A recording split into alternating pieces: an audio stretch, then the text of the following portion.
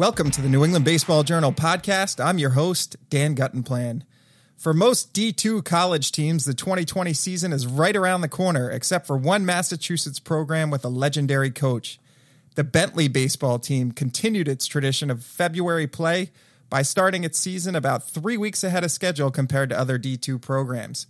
Most noteworthy about the start of Bentley's season is that it marks the 54th and final season for legendary coach Bob DeFelice, who is currently the longest tenured coach across all levels of college baseball.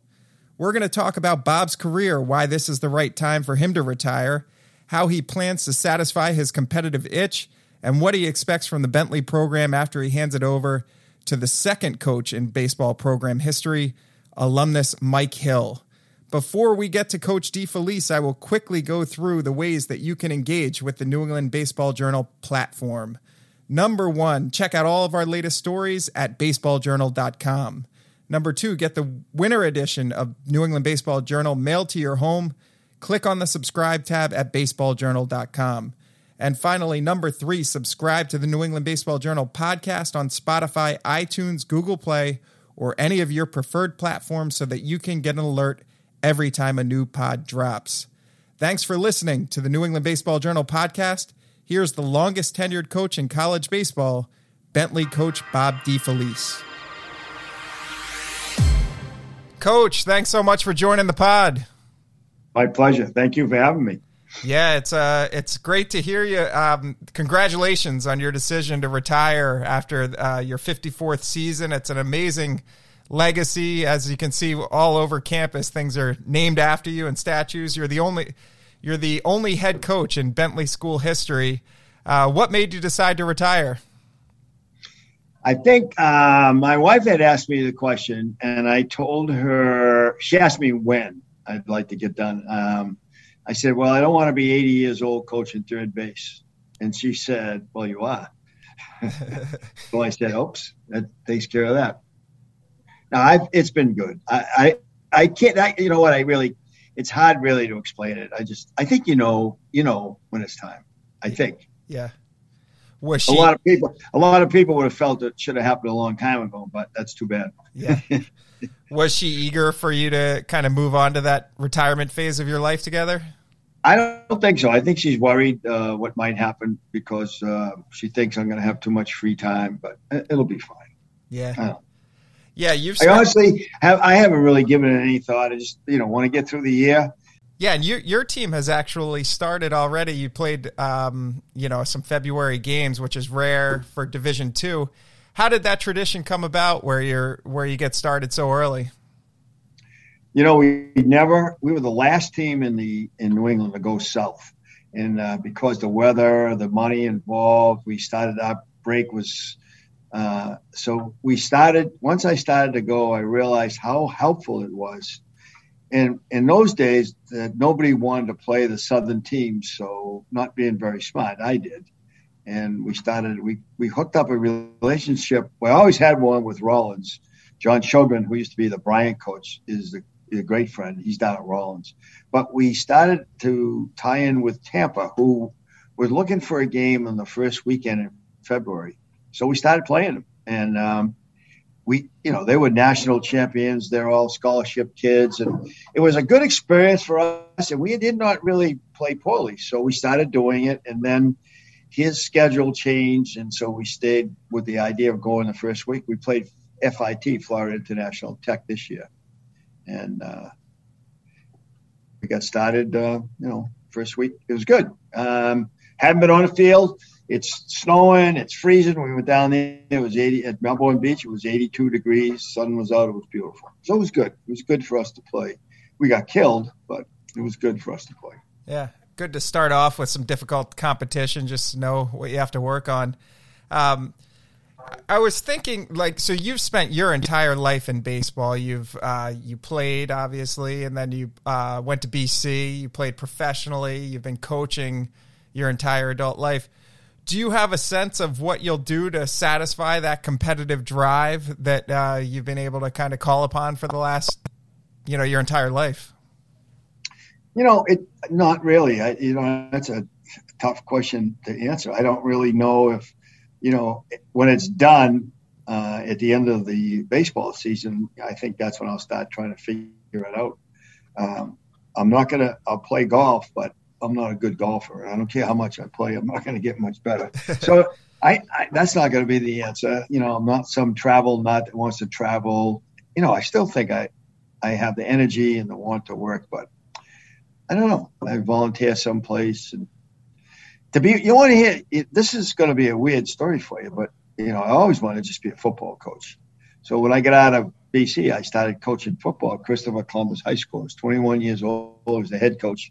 And so I then went away, came back, and then took the job at Winthrop and coached football there for 20 years.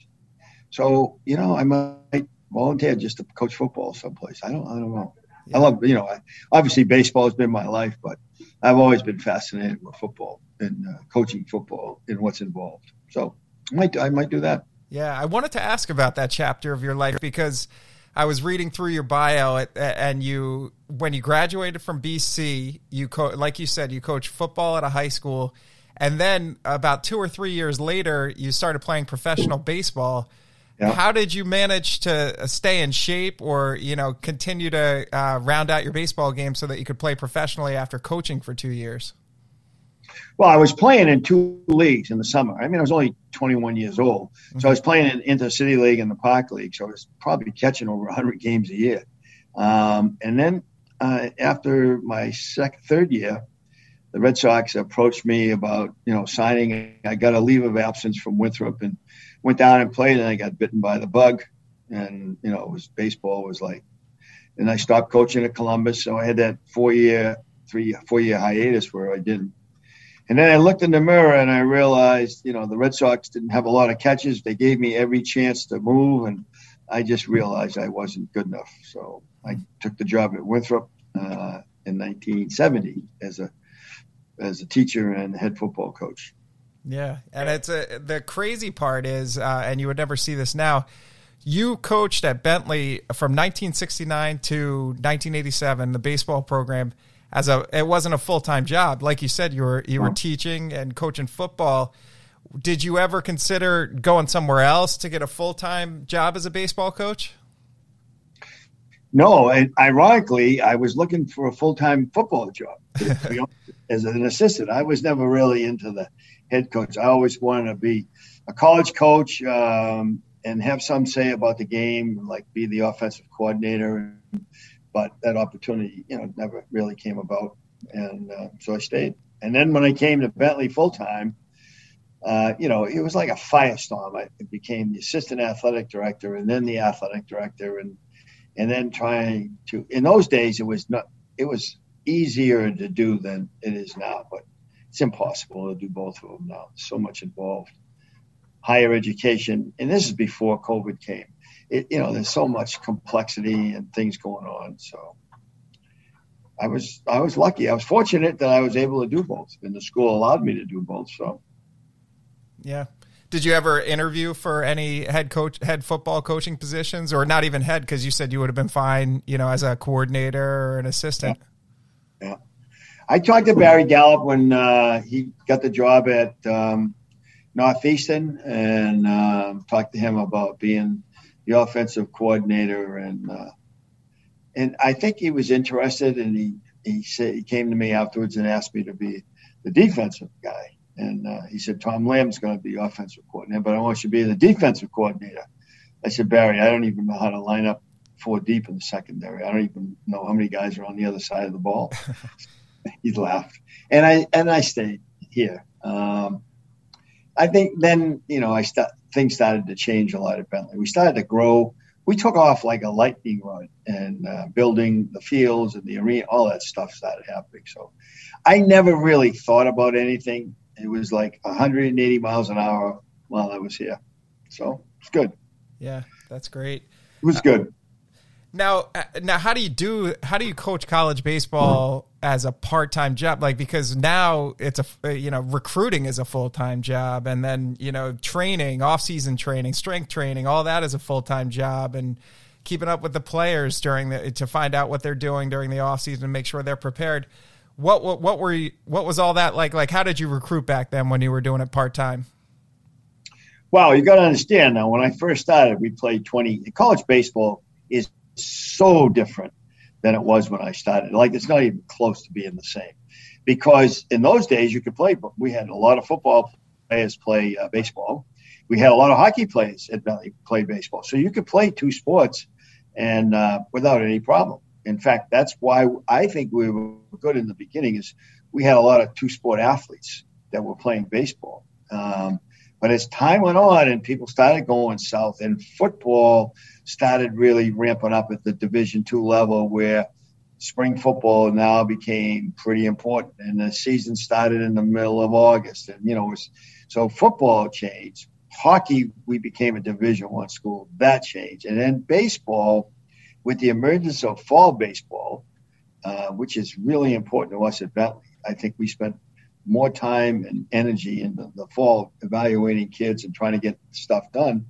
So baseball became a full-year sport, as did all the others. Every sport all of a sudden, grew muscles, and they got bigger and they expanded. So baseball was the same. So when that happened, then the difficulty was, wow, you got to go see kids play in the summer. You got to see your kids play in the summer, which I think is becoming really more difficult. And that's why baseball coaches, it's a full-time job now. Where in those days, there was no full-time coaches because the game changed so much. We play 50 games.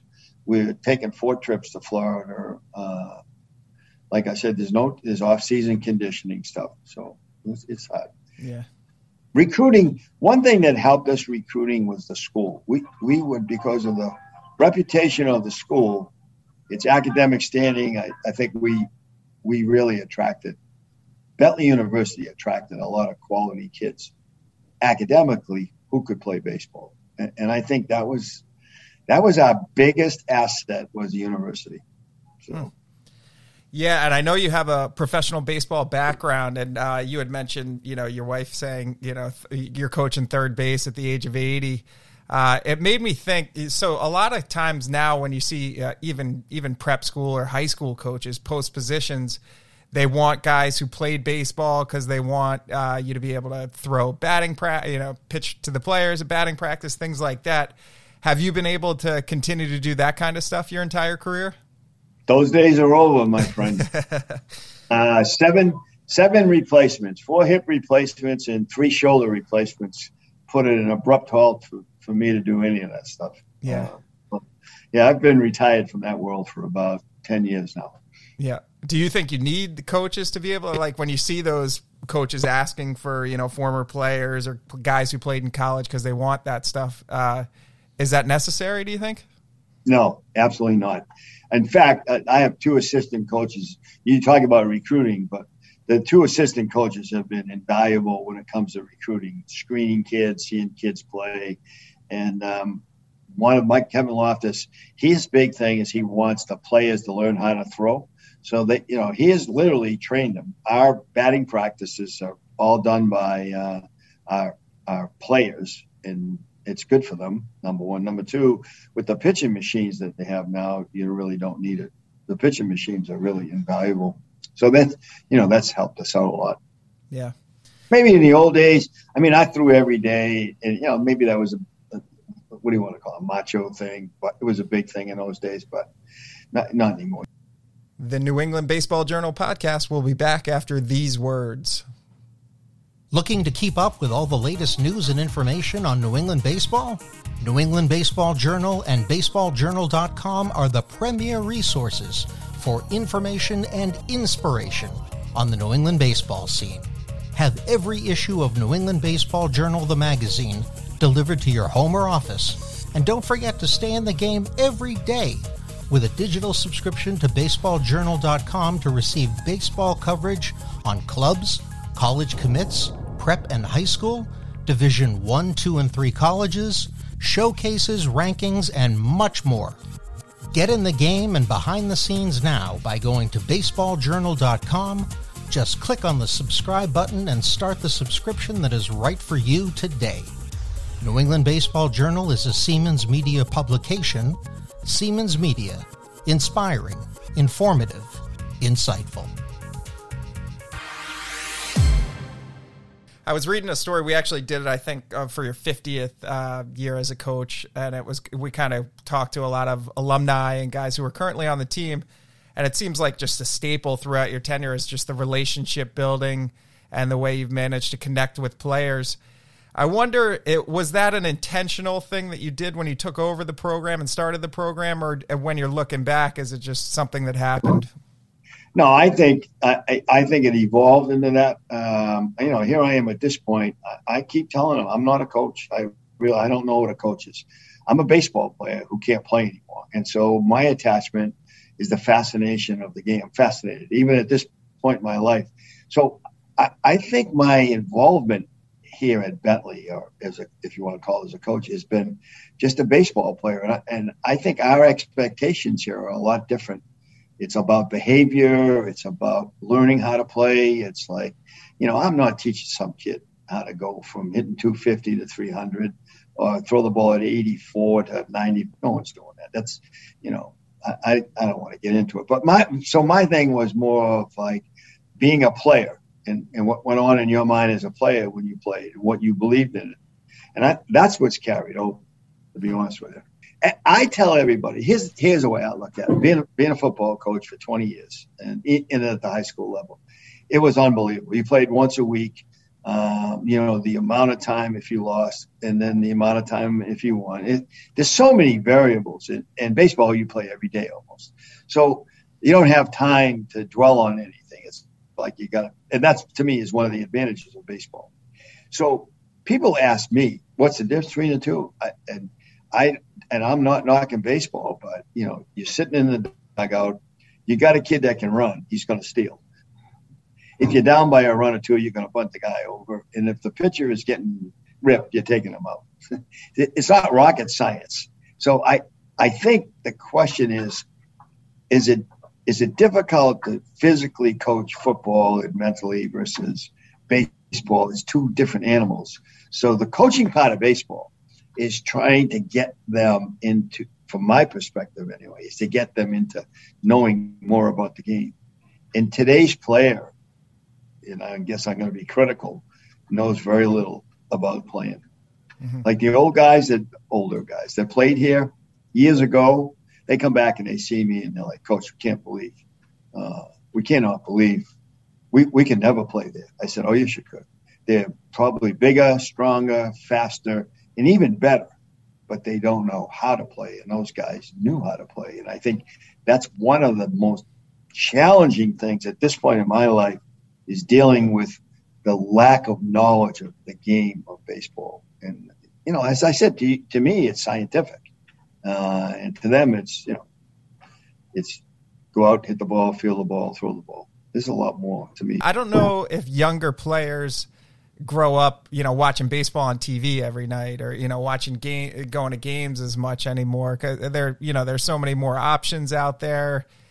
You hear about people complaining about the time of play all the time. Games are going 3.5, 4 hours, and there's just so many. You can watch a movie now. You just pull it up and watch it whenever you want for 2 hours. I feel like that's kind of part of the reason why guys, maybe don't know as much about situational stuff when they get to high school or college, just because they don't grow up watching the game as much. No, they're not. People ask me about, all right, take today's player versus the player of back in when I first started, or even when I played. I have more respect for them now, even though I just kind of made a negative comment about it, but because they have so many things that they have to deal with. Like when we were younger, it was like, get out of the house, down the park, and you played. That was it. There wasn't any options. And today, there's so many distractions, options, gadgets. It's like I take my hat off to the kids that are playing, that are really committed to playing with all the things that are going on in their world. Just start with their phones. They live on their phone. Oh my God, it's crazy. But that's just the beginning. And then all the other stuff is. And then you come to a school like Bentley where there's so high academic regard, and there's so much pressure on them to do well. And our kids are really into it. They're really they do well in the classroom. So it's a major commitment they have to make. And plus, we don't have scholarships, and it's $75,000 to come here. And I don't care how much money your family makes. It, to kick in that kind of money is it's tough. It's hard.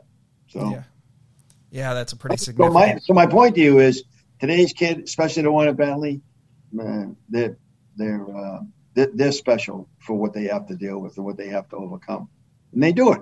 And it's one thing I would never complain about as far as these kids here concerned is their commitment to baseball. It's been, and especially the last 10 years, significant, beyond belief. Yeah. So it seems like the coaching community in the Boston area is it's kind of a small, tight-knit community. I remember I used to cover Frank Carey in North Reading. He was a high school coach, and he ended up becoming friends with like Belichick, and he knew all the great coaches in the area, regardless of sport. Like he was friends with all of them. Have you gotten a chance to meet any of the legendary coaches in the area? Do you find that it's a tight knit community? I don't really get into that world. I think the exposure, as I went through my years as coaching, you just ran into going to clinics and as a young guy, even in middle of when I was coaching, I went to all of them. You just learned so much from all of them. It was, but not personally. I don't think recently I have been connected with any of them. Yeah. I want to ask you about Mike Hill, who will be only the second coach in Bentley school history. He played for you. He's a legendary, maybe one of the best ever. What's your relationship like with him? Well, Michael, he's, I know everybody that played here is going to get mad, but he's definitely the best player that ever played here. He had unbelievable ability, and his drive and has been great. So played here for 4 years, and then he played professionally for a while, came back and started working here part-time. So he's been coaching here for over almost 20 years part-time. He's been tremendous help. Yeah. Got a great disposition. The kids have always have tremendous respect for him. His leadership, I've always said, I hate rah-rah guys. His leadership in his 4 years as a player, but even as a coach, is very quiet. It's by how he does things. He's the best in his profession in what he does when he was playing. And now as a coach, he stresses so many basic things. And I think, I try to tell everybody it's definitely going to be an upgrade in the program. So, well, that would be hard to believe. I was reading. I think there'll be a lot of people here that'll say, "No, that'll be easy. All he has to do is show up every day." I'm thrilled for him because when he was here, he got it as a player, and he always has as a coach, and so, I feel good about whatever was done here is going to be continued. We weren't the New York Yankees. We didn't set the world on fire because if you take a look and see, I'm about to probably break the all-time record for the most losses in Division II coming up. But I think what I did, and I think Michael I know he is the same, is strive for other things, and maybe too idealistic. Maybe we should have spent more time on fundamentals. But I look back at it and I see the guys that have gone through the program here and where they are, what they've done with their lives, and I feel pretty good about it. I got to be honest with you. I feel pretty good about that. Yeah, you should. You definitely should. You made an impact on a lot of guys. And with that being said, there's been a lot of honoring you at the university, both as a coach and a athletic director. There, you've got the statue, the baseball ballpark is named after you, the hockey arena. What is that feeling like? Does it feel like that must be a thrill when you're getting things named after you that way? All right, so take a step back. I got to be honest with you. It just goes to show you that you can fool most of the people most of the time. No, I can't. People, my son, asked me that question one day, and he said, "Dad, you're the first guy I know that had a statue put up, and you're still alive. You're not dead yet." And I said, "Mike, I really have trouble trying to absorb it. I really do. And people think, oh, you're being really modest and humble. I'm not modest and I'm not humble, but I gotta be truthful about this. It's over. It really is overwhelming. At some point, it's going to hit me, and I'm going to walk away and say, "Wow." Yeah. I'll say it now. Now you brought it up, I'm like, "Wow." Do you think there's going to be a lot of that type of stuff in your last season? A lot of kind of honoring you throughout the way? None, absolutely none. I'll be totally against any of it. I just want to finish the year. Don't want to make a big thing about it. It's like trying to be good with this team is going to require a lot of work. It's already started. People have started saying, well, all this. I don't want to hear it, but I want to get through the season. Season's over. It's over. I'm not disappearing. I'm done coaching. I'll come back here. I love this place. These people that are coaching here are all friends of mine. The new athletic director is a superstar. He's a great guy. He's been great to me. I won't have to get up at 7 o'clock in the morning, 7 days a week anymore. Yeah. Are you at all disappointed that the last couple of years of your coaching career will kind of overlap with the pandemic, when it seems like so many coaches, were a little down about how things, obviously there was a cancellation of one season, and then last year, was shortened for a lot of people and restrictions and all that stuff. Will that kind of diminish the way you feel about the end of your career at all? Not really. Devastated. It was probably one of the best teams we ever had. We were down in Florida when we had to come home in March, and it was talent-wise. It was an older team, and I think the most difficult thing was to get out and tell them, the season was over. None of them ever recovered from it. I kind of didn't either, because it just, I don't know. I can't explain it. And then when you sit back and look at it, it was easier for us. I tried to be a 16-year-old kid in high school and have that taken away from me. I don't know how I would have handled it. I don't know how they've done it. You kind of forget it yourself. And I go back and I look at the kids that missed a whole year of baseball, and I'm like, imagine if I was in high school and I didn't go to school and I couldn't play. So that kind of overshadowed, what we lost. Everybody lost it. Everybody lost something, and it's not something anybody had control over, but it definitely had a major impact. I don't think it diminished anything we did. It's disappointing. Right. We were everybody in this country had a major disappointment in a story, and so we were no different. It just, you bring it up, you talk about it, it's in the past, and it's like, all right, did we get anything out of it? I did. Greater appreciation, and I think the kids did a greater appreciation of playing. So, yeah, that makes sense. That would make a lot of sense. Now, I saw you have 4 kids, 7 grandchildren. Are they around, or will you have to travel to see them, or what? How will you spend time with them? No, they're all around. They're all around. So all of my children live in Winthrop. Oh. So it's a 1.7 square miles. So it's easy. And they're all around. They all went. Most of them went to Winthrop High School. 3 of them are in New Hampshire. But no, I see them a lot. Oh, that's great. Yeah. And now, is there anything, last question for you, is there anything that, in this final season that you have on your to-do list to kind of complete your legacy? Or you said it's a young team, so just kind of stay on top and make sure they're maximizing their potential? Yeah, I think, I'm not changing. It's not like, hey, this is my last year, we're going to do this. It's like another year. It's going to take a lot of work for us to be good, which I think we can be, and so that's what the focus is. Yeah. I don't want to be, I don't want to be contrary to it, but I don't look at it as my last year. It's another year, and then at the end of the baseball season, that's it. It's over. I'm not a nostalgia guy.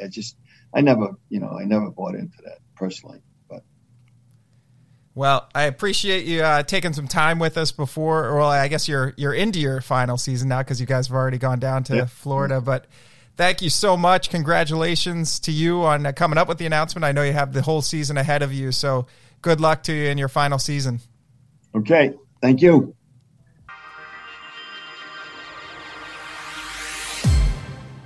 Thanks again to Coach DeFelice for joining the pod. Before we close out, a few programming notes. Rate, review, subscribe to the New England Baseball Journal podcast on your preferred platform. Be sure to subscribe so you can get an alert every time a pod goes live. To keep up with all things New England baseball, visit baseballjournal.com. Click the subscribe tab to get the winter edition mailed to your home or office.